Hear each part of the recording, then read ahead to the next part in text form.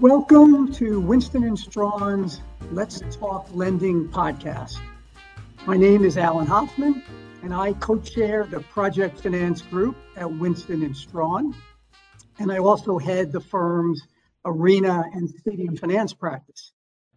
Winston is recognized as one of the leading law firms in sports finance, and as part of my practice, I have closed transactions in the arena and stadium finance space for teams in Major League Baseball, the NFL, the NBA, National Hockey League, Major League Soccer, for premier soccer clubs in Europe, for minor league baseball teams, for the tennis center at Flushing Meadow, where the US Open is played, and for various NCAA facilities as well. We are fortunate to be joined today by another leader in the industry, Zac Efron, an executive director in JP Morgan's investment bank, where Zac is responsible for the firm's global stadium and arena finance practice.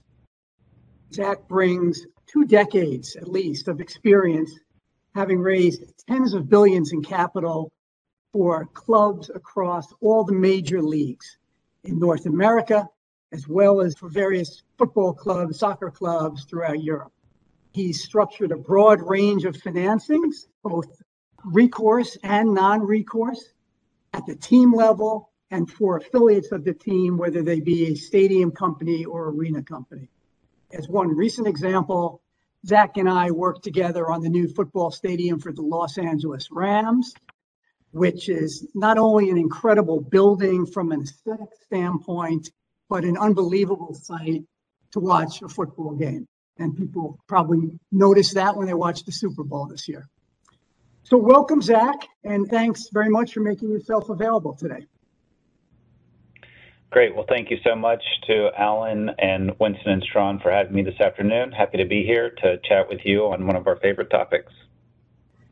Well, great. Zac, maybe we begin with a bit of name dropping, which I wouldn't normally do, but I think it does help to reinforce just the scope of JP Morgan's practice in this sector. So I was wondering if you could maybe describe or reference several of the stadium deals, arena financings that we've worked on together. Sure, I'm happy to. Might as well talk about what you started with SoFi Stadium, one of the most recent transactions that we've been fortunate to be a part of, and always looking to push the market as far as we can and deliver the best results for our client. It was the largest stadium financing ever completed. It started at $2.25 billion during the construction phase and ended up at $2.75 billion through the refinancing. It was refinanced through a combination of long-term debt, U.S. private placement that went out 35 years, so the longest stadium financing that's ever been put out into the market, as well as a bank loan of $1.1 billion, of which JP Morgan has half of it on their balance sheet. So it was a great project for our client, Stan Kroenke, for the NFL with their new West Coast headquarters, and really couldn't have ended up much better for the LA Rams winning the Super Bowl there this year. So a very large and exciting transaction to be a part of, and really provides the next level of where stadiums and arenas are looking to go to, which kind of segues into another project that Alan and I have worked on over the last several years, the remodeling of the Santiago Bernabeu for Real Madrid, one of the largest football teams in the world, where it was so interesting getting to know this client, and Alan was part of this, where they said, we've got one of the largest and strongest brands in the world. We're one of the most successful football teams in the world. And how do we continue to take this club and this fan base to the next level? And a lot of it came with them looking at how we operate and run our stadiums here in the U.S., whether it was AT&T, where Cowboys are, or really SoFi. And they said, we need to be doing this. So we've worked across several transactions to raise capital for the club to, they call it a remodeling project, but it's essentially going to be a new stadium by the time that they're done. So those are 2 of the maybe more high-profile stadium transactions that we've worked on together in recent years. But as you mentioned, we have worked with clients across all the major leagues, most recently in Canada, actually, doing a financing at Rogers Place for the Edmonton Oilers.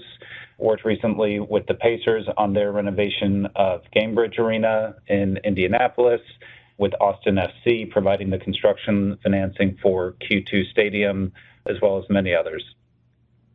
Great. No, that's an impressive list, and it's only the tip of the iceberg. I know there's 20, 30, 40 other transactions you could have referenced. Zach, maybe for the folks listening, they probably know what lawyers do. We push a lot of paper, nothing too exciting there, but maybe you could explain the role of an investment banker in a stadium financing and how you kind of came to develop the expertise in the area that you have.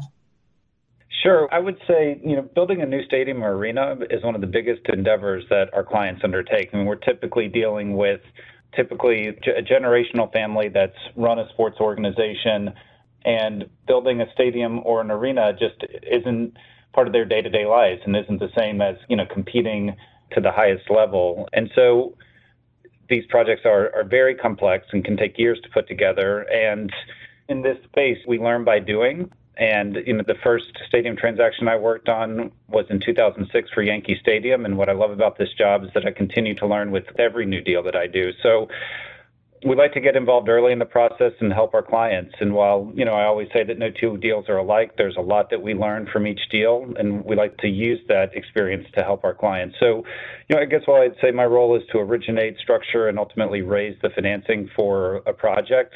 We really try to help our clients who may be doing something like this for the very first time. A new stadium or arena project it's kind of like starting a startup company with a massive mixed-use construction development project. And so that's a lot. And so having someone who has been through that, through multiple examples in different parts of the world, is where we try to help our clients. Our end job is to raise the capital, but we can get involved years before that takes place because there's so many different elements to putting a transaction like this together, which I know we'll kind of get to through our discussion here.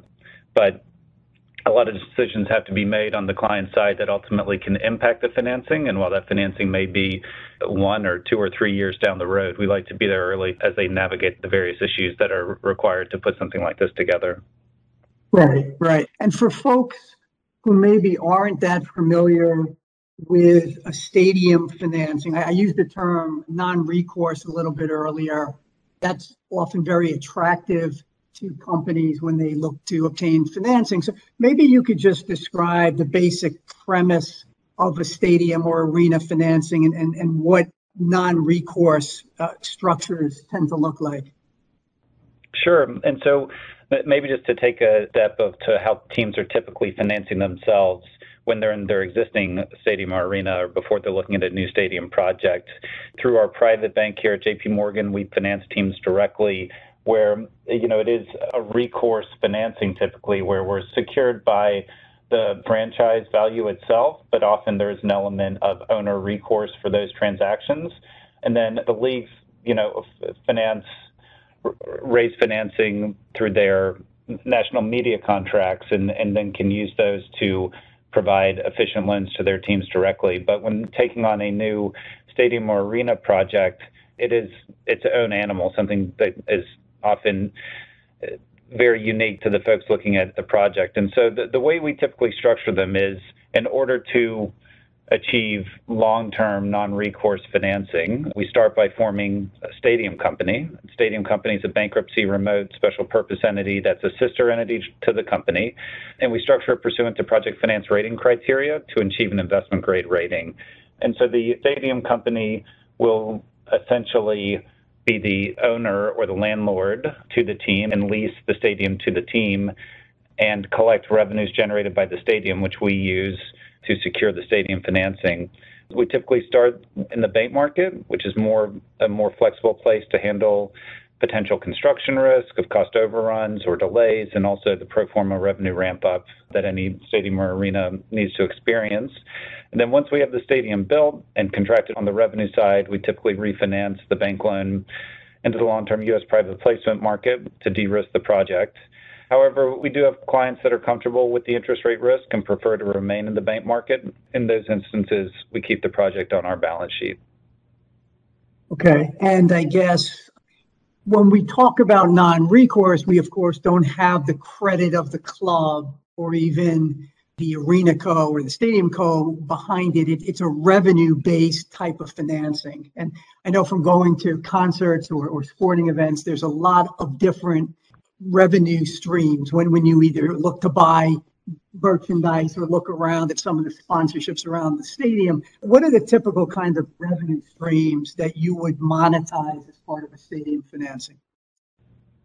Yep. So it gets back to putting a structure in place that can achieve an investment grade rating. And so in order to do that, we're looking to monetize the long-term stable cash flows that are under contract at a stadium and arena. And so these would be things like the naming rights contract. As we have all seen, just the demand for naming rights as an asset continues to grow, and the numbers that clubs are able to generate just becomes ever larger in the current market. So naming rights, building sponsorships, and that can be things like the name of your club or your gate or various signage throughout the stadium and the arena, and then premium seating. And so with those three, you have naming rights contract that can be 20 years, sponsorship that can be 5 or 10 plus years, and then premium seating, typically staggered 3, 5, 7, gives us kind of a solid, robust revenue profile. And then we also include revenues that aren't under contract and are a little more dependent, kind of day of game type revenues like food and beverage, merchandise, and revenues generated from other events such as concerts. But it's a mousetrap that we've used, kind of a well-worn path for many years and many examples, and works well with our credit risk team here at JP Morgan as we look to take more and more of these on balance sheet, but also with the long-term private placement buyers. There's just a long track record of these revenues being paid, remaining online, resetting at higher and higher levels. So they provide a comfortable financing mechanism. So when my kids want a $50 Justin Bieber t-shirt, that could also go into the revenue pool? Yeah, no, absolutely. So merchandise is often included. Okay. When you and I started in this business, and then you referenced Yankee Stadium financing, which was almost 20 years ago, government entities, municipalities had a fairly significant role in stadium finance. There's been less of that over the last decade for various reasons. Maybe, Zach, speak to how the role of the local city government has changed, in recent years. Yeah, and in almost every instance, there's still going to be a role for the local government, just because it's hard for these not to be community assets, just given kind of what we're dealing with, where you've had a team be part of a local city or area for decades, and sort of the generational element that these teams have. So even if you're going 100% private, there's still always dealings with the local government. What it really gets down to is public subsidy and whether or not that's going to be part of the financing solution or not. And so I think it really starts with a discussion of how the value of live content has grown over the past several decades. And so if you look at both team valuations and sports media contracts, it's just been up and to the right through the entire time. And, I think this strong growth in value, coupled either with challenged municipal budgets or quite simply political environment that's less conducive to public funding for professional sports venues, has led to buildings being more and more privately financed as the market can support it. We talked about SoFi Stadium. It's in one of the strongest media markets in the world with 2 NFL franchises, and that was financed on a 100% private basis. And that's the largest stadium ever built. So that's astounding, where several decades ago, these buildings may have been 100% publicly financed. Now, the largest one that's out there has been 100% private financed. And we talked about Q2 Stadium, home to Austin FC. That was also 100% privately financed. I think that was a function of getting a deal done in Austin. And what that kind of speaks to me is every market is different. Every situation is different. And so that's back to what is our role in these financings, knowing who the parties are around the table and what's important to them, and just how other deals have gotten done. Because there certainly remain markets where public funding is required to make the numbers work. And I think the Buffalo Bills is the most recent example of this, where you have the state of New York and Erie County looking to provide a very large public contribution in order to keep the Bills in Buffalo. And I think that's just kind of the facts and circumstances that's what's required to make that deal work. But, another example that's worth talking about is Las Vegas, where, Las Vegas is a very attractive market, but as a local government, they've actually been very opportunistic and strategically using the hotel tax to attract professional sports. And so with the Raiders moving to Vegas with Allegiant Stadium, which just drives more hotel tax, it makes a lot of sense in that instances. So I think when it comes to public-private partnerships, every situation is unique, but there's a lot of different incentives that may be offered to make the deal work. Alan, you mentioned the Yankee Stadium, Yankee City and Barclays were all done as pilot structures where the team really is paying for the building. They're just doing it through a property tax that wouldn't have otherwise be charged. So just, another example of how local governments can get creative. The big answer to the question is getting public funding is a lot more challenging than it used to be, but there's a lot of ways to get creative with your local governmental counterparts and things that they can deliver, whether it's through a ground lease or incremental taxes that they don't have now that would only be generated by the project, so that a negotiation can be found.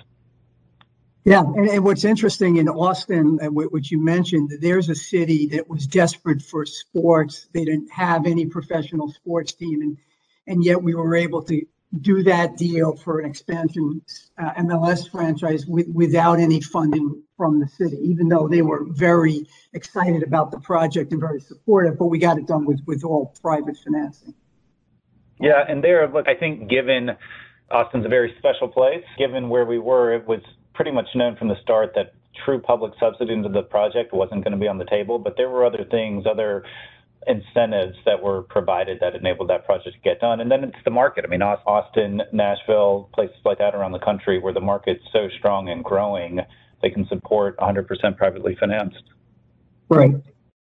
So when we do these deals, whether it's MLS, Major League Baseball, whatever it is, right, the league governing body plays a major role. They may not be directly involved in the financing, but they provide, at the very least, regulatory oversight and get involved in those transactions. Do you want to maybe describe what role the league typically plays? Yeah, so I think kind of big picture, part of the league's job when it comes to financing is to ensure that all of its teams have the most efficient access to capital.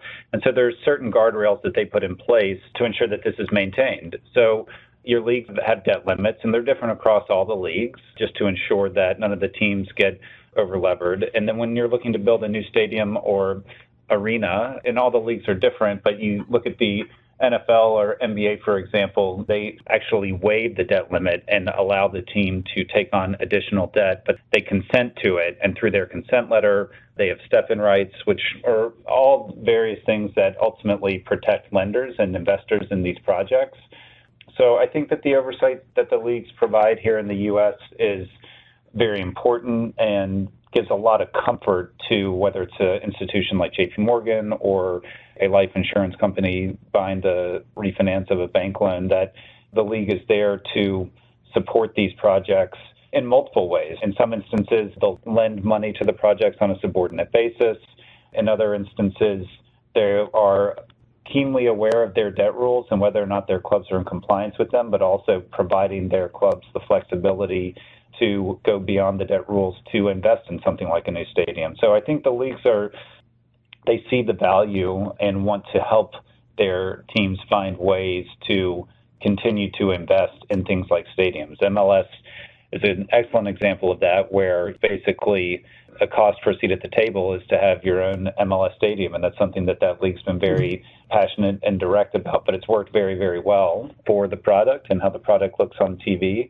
NFL, with SoFi being one of the most recent examples, just making sure that league continues to be state-of-the-art and cutting edge. And it's very interesting. Once one team builds a new stadium, everyone else kind of sees how much additional revenue that they're able to generate, so they kind of see the need to invest in order to grow the business. The leagues are very helpful in these financings, whether it's the debt rules that they have, the oversight that they provide, but also just kind of having a big voice in the room, even if indirectly, it just gives people comfort. Right. Right. One of the most exciting things I've noticed over the last couple of years is how we've been able to take the technology of stadium financing that we've deployed in the United States and bring it over to other countries. So you're seeing now, and Real Madrid is just one example, teams, clubs in other countries, in other leagues, are availing itself of these innovative financing structures. And maybe you want to just touch on that a bit. Yeah, absolutely. Here in North America, we've been in a bit of a, say, maybe 20-year cycle where it's almost required to remain competitive, that your stadium is either rebuilt or upgraded in a significant way. And so I've been fortunate enough to see a couple cycles of that here in North America. But in Europe, it's been different in that you have some of the biggest sports franchises in the world playing in stadiums that are, in some cases, very, very old. And I think what has started to happen is, maybe in simplistic terms, right? How can you increase revenue for a European football? I mean, you can look to invest in the player squad and win more games. And that's, some investors out there take that approach. The media side is kind of managed by the leagues itself, but building a new stadium can be a complete game changer for these European football franchises, where, especially if they have a very solid fan base. A lot of them have a large international media presence through social media, and just looking to further increase value of the franchise and really stay competitive as they look for ways to increase revenue, to stay competitive on the pitch.